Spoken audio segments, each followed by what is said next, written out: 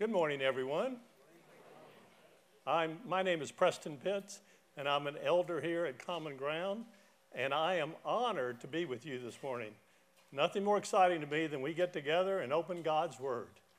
And with that, we are continuing in our study of Philippians, and we're going to be today in chapter 2, verses 12 and 13. And I'm going to start out by reading those verses because I want us to be grounded in those as we begin our discussion. And for those of you in your Bible in the seat, it's 1084. I was very proud that I thought to do that. Therefore, my beloved, as you have always obeyed, so now not only in my presence, but much more in my absence. Work out your own salvation with fear and trembling, for it is God who works in you, both to will and to work for his good pleasure. Just two short verses, but quite action-packed as we get into it. And but what I want to do is I want to start out by asking you a question. And that question is, have you ever been in a situation where you've kind of prejudged the situation or the person, or you've reached conclusions about somebody or something, and later you were proved how wrong you were in reaching that conclusion? I see a lot of heads go, and I've got several examples. But what I'm going to do is I'm going to give you one this morning. It's kind of shallow, but I think it really drives the point home well for what I want to make. And that's what happened is when I was growing up, my mother and I had sweet tooths. And I did that in the past tense in my home groups going, no, he still has a sweet tooth. But we both loved desserts. And my mother's favorite dessert was cheesecake. And for me, I would never try cheesecake. I mean, to me, the picture in my mind was of a sugary lump of cheddar cheese. And I could not get that out of my mind, so I never tried it. So, fast forward 12 years. I'm a stubborn person at times, so. And my parents had moved to New Jersey. I was in college and summer break, so I took a week off, 2 weeks off, and go see them and go to New Jersey. My father wanted to drive us to New York City, home of what? The best cheesecakes. And so we actually ended up going to lunch at a delicatessen, and sure enough, we had a nice lunch. My mother ordered cheesecake. And she took her second bite, and she looked at me and said, "You have got to try this. This is the best cheesecake I've ever had." Well, she saw my immediate hesitancy. I've been holding out for over 12 years now. And, but then she got very intense. And she said, "You are going to try this cheesecake." And I think we all know when mothers say it that way, you tend to obey. And I did. So now let me tell you, I took that bite, and it's like in a movie. Birds were singing. Bells were going off. The gray sky parted and the sunshine came down. And I had a moment of euphoria. I spent the next several years trying to make up for all my lost opportunity to eat cheesecake. Now, and what I really reflected on is how much pleasure I lost because of my closed-mindedness. I tell you that to tell you this. I was the same way when I read Philippians 2, verse 12. And I'll summarize the part. Work out your own salvation with fear and trembling. I focused on the words work and salvation. And I'm like, you don't work for your salvation. That's totally contrary to the teaching of the New Testament. So I closed my mind to that verse and skipped over it pretty much every time I ran across it. And now my moment of embarrassment for you. Think what I did. I was closed-minded to the inspired Word of God. Whole nother story, and we could be teaching, but I'll just leave it at that for you. But for me, I was so close-minded until God convicted me. I was reading it one day, and finally God convicted me of that. I did the research. I did the inquiry. And embarrassingly, it didn't even take me long to conclude that is not what this verse says. It doesn't say work for your salvation, work at your salvation, or work toward your salvation. It says work out your salvation. And working out means you already have it. So this verse is to somebody that is already saved. And what this verse is essentially saying is you have been saved. Do not stop there. I want you to live out your life as God intended, experiencing the blessings of salvation. And when I understood that, it was like the cheesecake for me. It was a moment where I'm like, oh my, what have I been missing? And the more I studied these verses, my mind, I concluded these verses are jewels that are pointing us to the abundant life. And so I go from there, and I'm excited for us to go through those verses today. I hope you conclude the same thing. These verses are directing us to something quite unique and special. So with that, as we go into the verse 12, we're going to not go far. The word therefore is coming up. And when you see the word therefore, it means you need to go back and read some of the previous verses to make sure you have the right context, or you're appreciating what the writer is trying to help you understand, so you'll appreciate the current verses in the right way. Luckily and fortunate for us, Derek took us through verses 1 through 11 last week. And that's what Paul is pointing us back to. And so to kind of summarize that, my thought is why Paul is taking us back there is that when you look at what Derek revealed to us last week, is that for us to build a solid church, for us to be united as a church, we have to have certain qualities in us and then come together to bring unity to us as a church. And those qualities are things like thinking more of others than ourselves, servant attitude. And Derek's comment was unity through humility. So to possess those qualities, you have to be in a solid relationship with Jesus personally. And that is what our verses are going to be about today. So I think that's why he's directing us back there. The other reason I think he's directing us back there is that in verses 8 through 11, it talks about Jesus, the sacrifice that Jesus made, and Jesus' qualities that he had. And when you look at those, it was servant, humble, and obedient. And so he wants to make sure we keep in mind as we go through these verses, Jesus as our example. And one of the important parts of, I think, him being an example is that it also says in those verses that Jesus took on human form. And when he did that, what essentially was happening is he began to be dependent on the Holy Spirit to accomplish everything that he was guided to do. And he was totally dependent on the Holy Spirit to accomplish his obedience. Keep that in mind as we go through these verses, because that is something we're going to be called to do as well. And with Jesus as our example, I think we'll be encouraged by that. Okay, so now going into verse 12.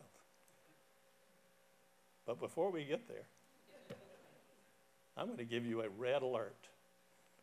The red alert is this, because don't forget this verse is directed at somebody saved. The red alert for us is once you are saved, we're not to stop there. We're not to settle in. We're not to become complacent. we're really continuing to strive forward. And so essentially what this verse is saying is that continue and do so in such a way that you are living out what you've been called to do. That you continue in your salvation, living it out the way God intended, and then through that you will be blessed, and you will live out and experience the blessings of salvation. And so as we realize that, we begin to realize the importance of building a relationship with Jesus. Because what's happened is that we, as we go into our walk with the Lord, the abiding relationship, the connection with Jesus is where we get our strength and power. And so with that verse, the red alert for me is this: don't relax, don't be complacent. And now let me demonstrate that to you more clearly. Think back to when you were first saved. You remember the exuberance you had? You remember the excitement that you had when you learned about all Christ had done for you? The expectations you had of living a life that is grounded in the power and the blessings and the love of Jesus. And then you begin to, time goes on. So this is what typically happens. Time goes on, and the world begins to draw us in. We begin to be deceived by the world, and we begin to be confused by the world, and we begin to operate on our own strength. And when we do that, when we operate on our own strength, then we get into a bad situation. And so what happens is from this example, to make it real, you all of a sudden you realize your expectations are not being met and you're discouraged. You realize the blessings you were experiencing are less frequent. And so you ask yourself, what is going on? How can this be possible? And the reason is we hold up a mirror. It's us. We are designed to be in continuous relationship with Jesus once we're saved. And when we break that, then we begin to be operating on our own strength. And that's a dangerous thing for us to do. And so what we're reminded of is that through the Holy Spirit, we're being called to be in that intimate relationship with Jesus always. And in fact, the words that Paul uses here, the tense and everything, are really along the lines of us putting all of our energy into a continuous and sustainable relationship with Jesus. Because one thing we need to understand is that when we are saved and the blessings that we were expecting to receive once we were saved, the blessings, the power, and the promises of God materialize when we're in intimate relationship with Jesus. So think about that for a second. If you want to experience those things, they only materialize when you're in the relationship with Jesus. And when you're out of that relationship, you don't experience them then. So the glorious truth of the matter is this. Once we're saved and we're reconciled to God, He immediately transfers and imparts to us the Holy Spirit. And it's the same Holy Spirit that was with Jesus to guide Him and empower Him. So we have the Holy Spirit within us. And part of the Spirit's role is to make us mindful of things. And one is that He causes us to trust in the death that Christ died for our redemption. But once saved, He also creates in us the trust that Christ can live through us and that he can be our guide. For to be in Christ means that we're fit for heaven. But for Christ to be in us means that we're fit to live the life that God intended for us on earth. And it's a pretty profound thing that we're saying here. And so, as a result of that, Jesus in his humanness, he really calls us into that intimate relationship with him. And so we begin to, we're adding a verse that I was going to take out, but I think it's important. And that verse is, Jesus is also reminding us in John 15:5, I'm the vine, you're the branch. If a person abides in me and I in him, then he will bear much fruit. Apart from me, you can do nothing. And the reason I went back and forth about leaving it there was the time. But it's such an important thing because this is a picture of abiding. It's almost the perfect picture. He's the vine, he nourishes us, he guides us, he strengthens us. We're the branch. Our job is to stay connected. And when we're connected, we work together to bear much fruit. And this is kingdom fruit we're talking about. Apart from him, when he says, apart from me, you can do nothing. You can do nothing of kingdom value at all. So Jesus, in his humanness, was totally dependent upon the Father through the power of the Holy Spirit. And Jesus wants us to be totally dependent upon him through the power of the Holy Spirit. And then the question becomes, what can Jesus accomplish through us? Everything, even the supernatural. There's nothing that he can't accomplish by living through us. However, he's limited by two things. Our lack of interest in following him, our lack of our availability. And so we can hinder him working through us. However, that is not what we want to do. And so the question becomes, what do we do to prevent that? And I'm just going to give you a personal example. I'm actually going to demonstrate the problem with that. So when I looked at myself and I read this availability, I said, what's my problem? And my problem is work. I let work interfere way too much with my availability for Jesus, for my abiding time. And here's what happened to me over the last few weeks. I'm preparing for this sermon. I had allocated several weeks where I was going to take the mornings, and I was going to do abiding time, and I was going to prepare the sermon. First 2 weeks, an inordinate amount of work came. Opportunities and all types of things came up, and people were very demanding that I participate, and I did. I gave priority to work. This went on for 2 weeks with my intent of still finding time to work on the sermon. And I didn't. I went 2 weeks.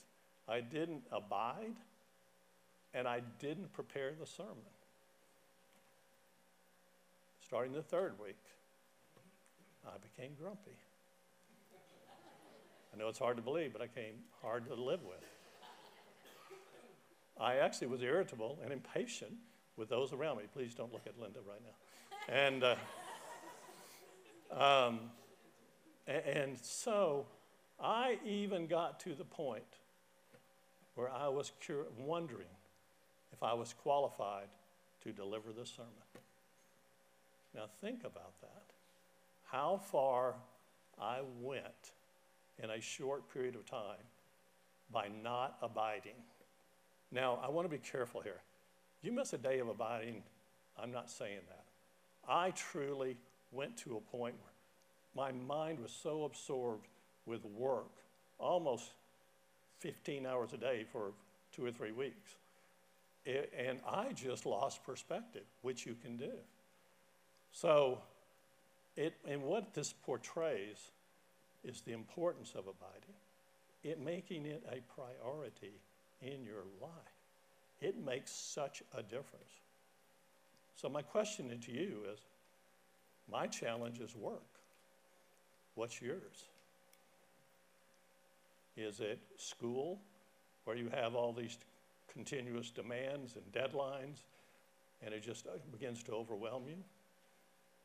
Is it family and all the commitments and all the challenges that you have in your family? Is it social media? Is it sports? Is it video games? Think of the multitude of things that can be in our life that cause us to be distracted in such a way we truly are not. We're giving up our time with Jesus. And how scary that is. So I just encourage you to think about that and pray about that. What is it? Because as we're going through this, we'll see more and more the importance of the abiding relationship and the beauty and magnificence of it on one side, and the downside when we quit. So we make choices. I made poor choices recently. But so with that, we continue in our verse. And I want to point out one thing as we're going through. Paul used the words, an interesting one to me. Work out your salvation with fear and trembling. And I first wanted to pass over that. I'm like, okay, fear and trembling. But then I did look into it, and I realized there's something of great value here. As we're working out our salvation, God is saying, be mindful of me. I am the Lord God Almighty. I'm the maker of heaven and earth. I am God. Be mindful of me as you're working out your salvation. This is a great gift that you have. So you should be doing it with a heart of thanksgiving. You should be doing it with bringing glory to God as you're doing this. And so it puts you in the right frame of mind to be motivated to work out your salvation. And then I went to the word trembling. And that word kind of connotates something I wasn't expecting. And that connotates that we are to really do a self-evaluation as we're going through and working out our salvation. And that self-analysis centers on this. We're to go through working out our salvation with self-distrust. I'll say that again. Self-distrust. We are to have no confidence in our own wisdom and knowledge. We're not to have confidence in our own strength, because all of that leads to us moving to independent and to self. But when we realize how insufficient we are, how weak we are, and somebody even mentioned that to me this morning. When you're weak, God works mighty work through you. And that's what this is saying. Working out your salvation. Surrender and be totally dependent on me. And I will help you work it out.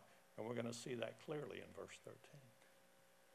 So he's saying, as you go through your salvation, work. Do so with the right mindset. And so as we go through this, the other aspect of that on fear and trembling is, to me, that when we are working that out and we fail to do so and we quit abiding, so I'm going to hit on that abiding or working out your salvation one more time in a different direction.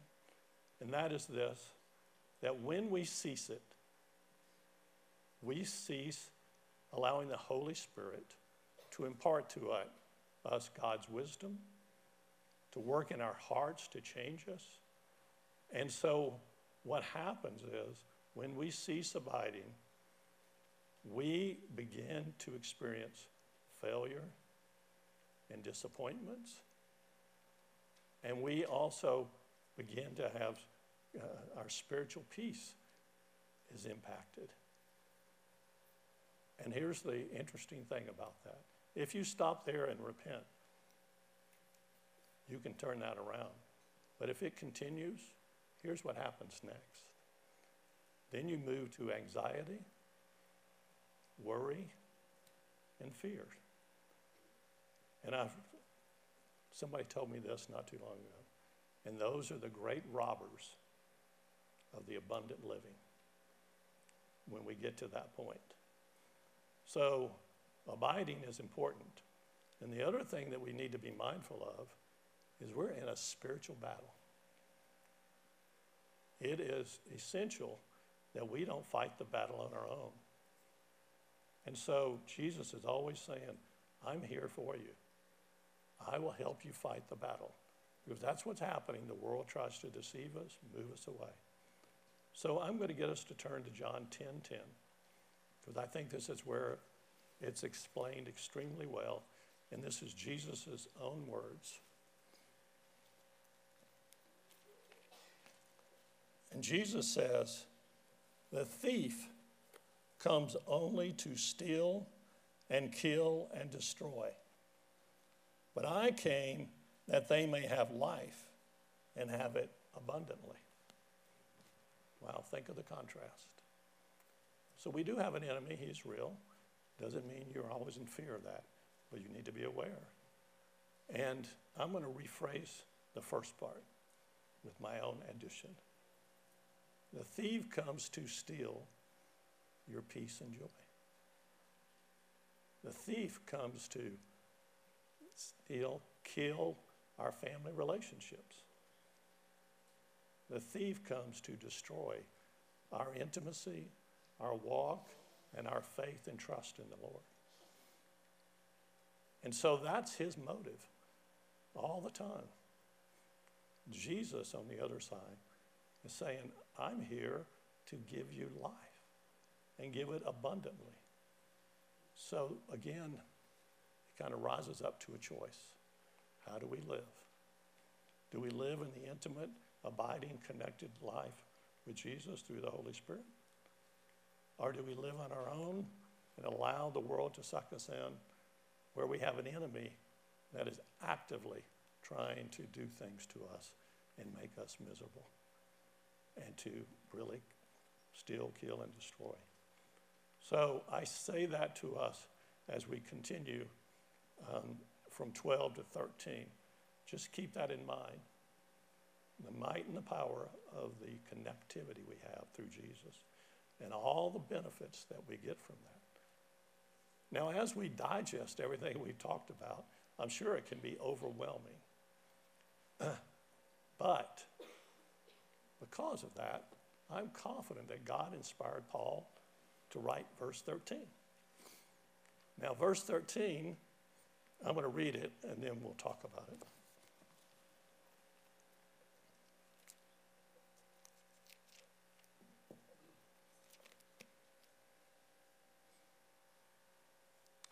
For it is God who works in you, both to will and to work for his good pleasure. So to me, I'm hooray, the Calvary has just arrived. God is working in us. And the phrase that came to me was what Jesus said to his disciples when he was going to the cross. I will not leave you as orphans. And here, God is telling us, I am with you. I will help you work out your salvation. Trust me. And so there's a confidence that we get from this. And because he is working on our behalf.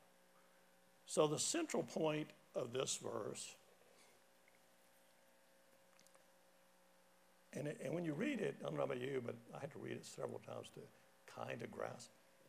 He works in you both to will and to work for his good pleasure. So God is working in us to get our will to conform to his will. And there's no better place to live life than in God's will. And he's also saying, once you understand my will, I'm going to energize you, motivate you, and guide you to be obedient and live out my will. And so that's essentially what God is saying here. And then when you sit back and think of it, you think of it, I do, this way. God wants to partner with us. And Derek reminds us of that all the time. God has chosen to work through his people to accomplish his purposes. So what we're talking about here is God accomplishes his purposes through us. It is an honor and a privilege that we have to partner with God and to see him work through us to accomplish mighty things. And so what happens, and also to realize he's enabling us to do all that. He's equipping us to do all that. And so when we're connected to him in such a way, here's kind of what happens. I'm going to give you some examples. There's two aspects to how God is working in us. One is he works with us to reconcile to his will so that we can join him and he can accomplish his purposes on a much bigger scale. The other thing he's doing is working in us to change us, to conform us to Christ's image, but to prepare us for the good work. And as I started out earlier, and prepare us to be a solid member of the church. And so he's working two fronts with us, and he's working it. Let me give you an example. God calls you to serve in some capacity. Simultaneously, God will give you the desire to serve, and he will also equip you to serve. God's going to call you to be more holy. Simultaneously, God will help you see the path to holiness. He will equip you and create in you a mindset that you can be more holy with the help of the Holy Spirit.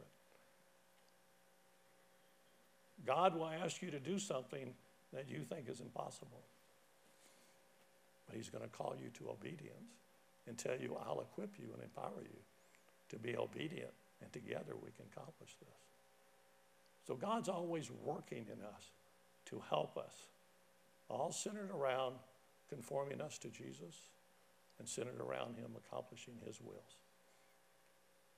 And the other aspect of God's work, to kind of give us a flavor for that, is conforming us to Jesus and to his image, and to building up a people for us that are worthy to serve God.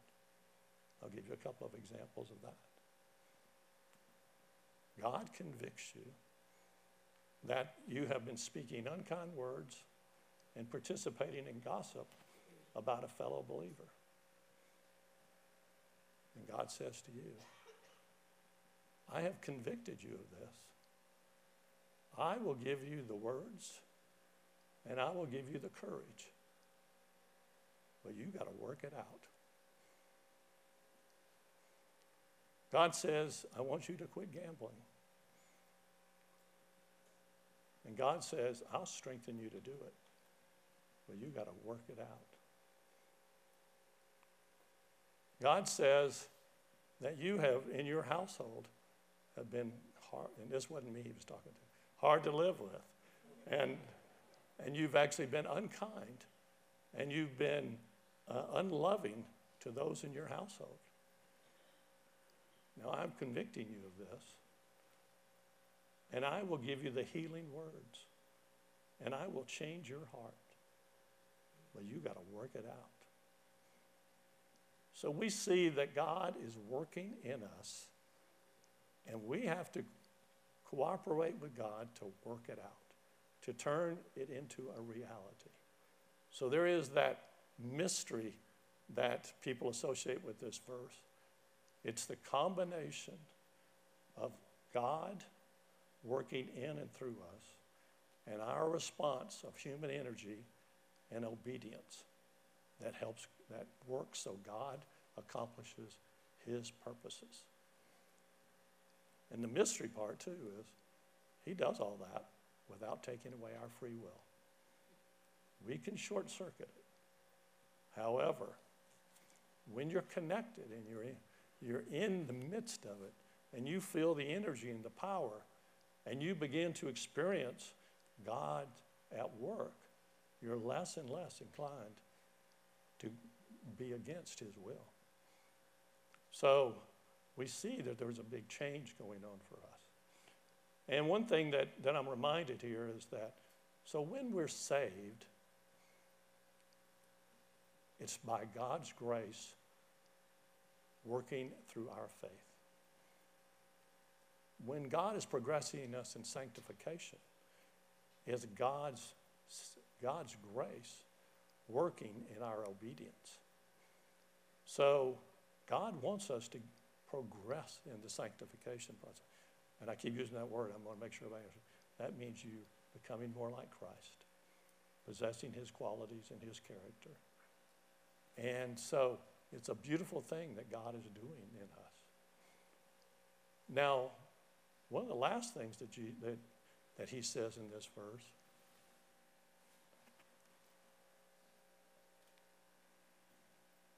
I want both to will and to work for his good pleasure. Another interesting aspect of this is that we can bring pleasure to God. And how do we do that? The essentials are we understand his will and we're obedient to cooperate with him to accomplish his will. And it's repetitive from what we just said, but now I'm just adding, when we do that, we please God. Now, I don't know about you, but that brings me great pleasure that I'm pleasing God. You know, we're all working and we're waiting, we're hoping when we go to heaven, we hear those words. What are they? Well done, good and faithful servant. Well, we can get a little bit of that here by knowing that when we seek God's will with all our heart, we understand his will, we cooperate with him to energize and empower us, we accomplish his will, he is pleased. And the definition of pleased there is enjoyment and satisfaction. So he gets satisfaction from our obedience. So there's a lot here today. But I'm going to summarize that with what I'm calling the big picture thought. And that's what Derek likes for us to all do. What's the big picture thought? And the big picture thought for me that ties it together is this. We have been saved, but we're not to stay there. We are to actively pursue the abundant life only possible through an abiding relationship with Jesus. And be encouraged, for God will help you get there. So it's a play on our mission statement with the bookends of the front and the back being drawn from what we talked about today. So it's a beautiful picture for us to keep in mind. And as I conclude here, I'm going to also offer you some next steps that you can do. And the next steps are my suggestions. But one would be that you commit to seeking out abiding relationship with God, with Jesus. And then simultaneously, you begin to list out, become aware of all the things that hinder you from living that out. And then you pray and ask God to make it clear, what's the path? What do I need to do to remove those obstacles? And the next thing that I would ask you to consider is to pray about what God is working in you. How is God working in you? And what do you need to work out? Which was kind of the title of the sermon. Work out what God works in. It's a good thought for us. He's always working in us, always trying to change us, always working for our good. So be mindful of how he's working and what he wants to do in our life. And with that, I will close with prayer. Thank you, Morgan. Lord, we thank you for this beautiful day. And we thank you, Father, for the magnificence of who you are. We thank you, Father, that you've called us into intimate relationship with you. We thank you, Lord, that you care and concern for us. You're willing to go and always be with us and never leave us or forsake us. And you call us, Lord, to a life of abundant life. You cause us, Lord, to realize you are the source of abundant living. And from that is where we experience peace and joy and righteousness and holy living. It is there, Father, where we begin to have right relationships with family and friends and coworkers and fellow believers. It is in the midst of our relationship with you where we are protected and we're guided. And so we thank you, Lord, for your plan of design for us to work out our salvation and to experience the blessings of salvation even while we're here. In your name, Lord Jesus, we pray. Amen.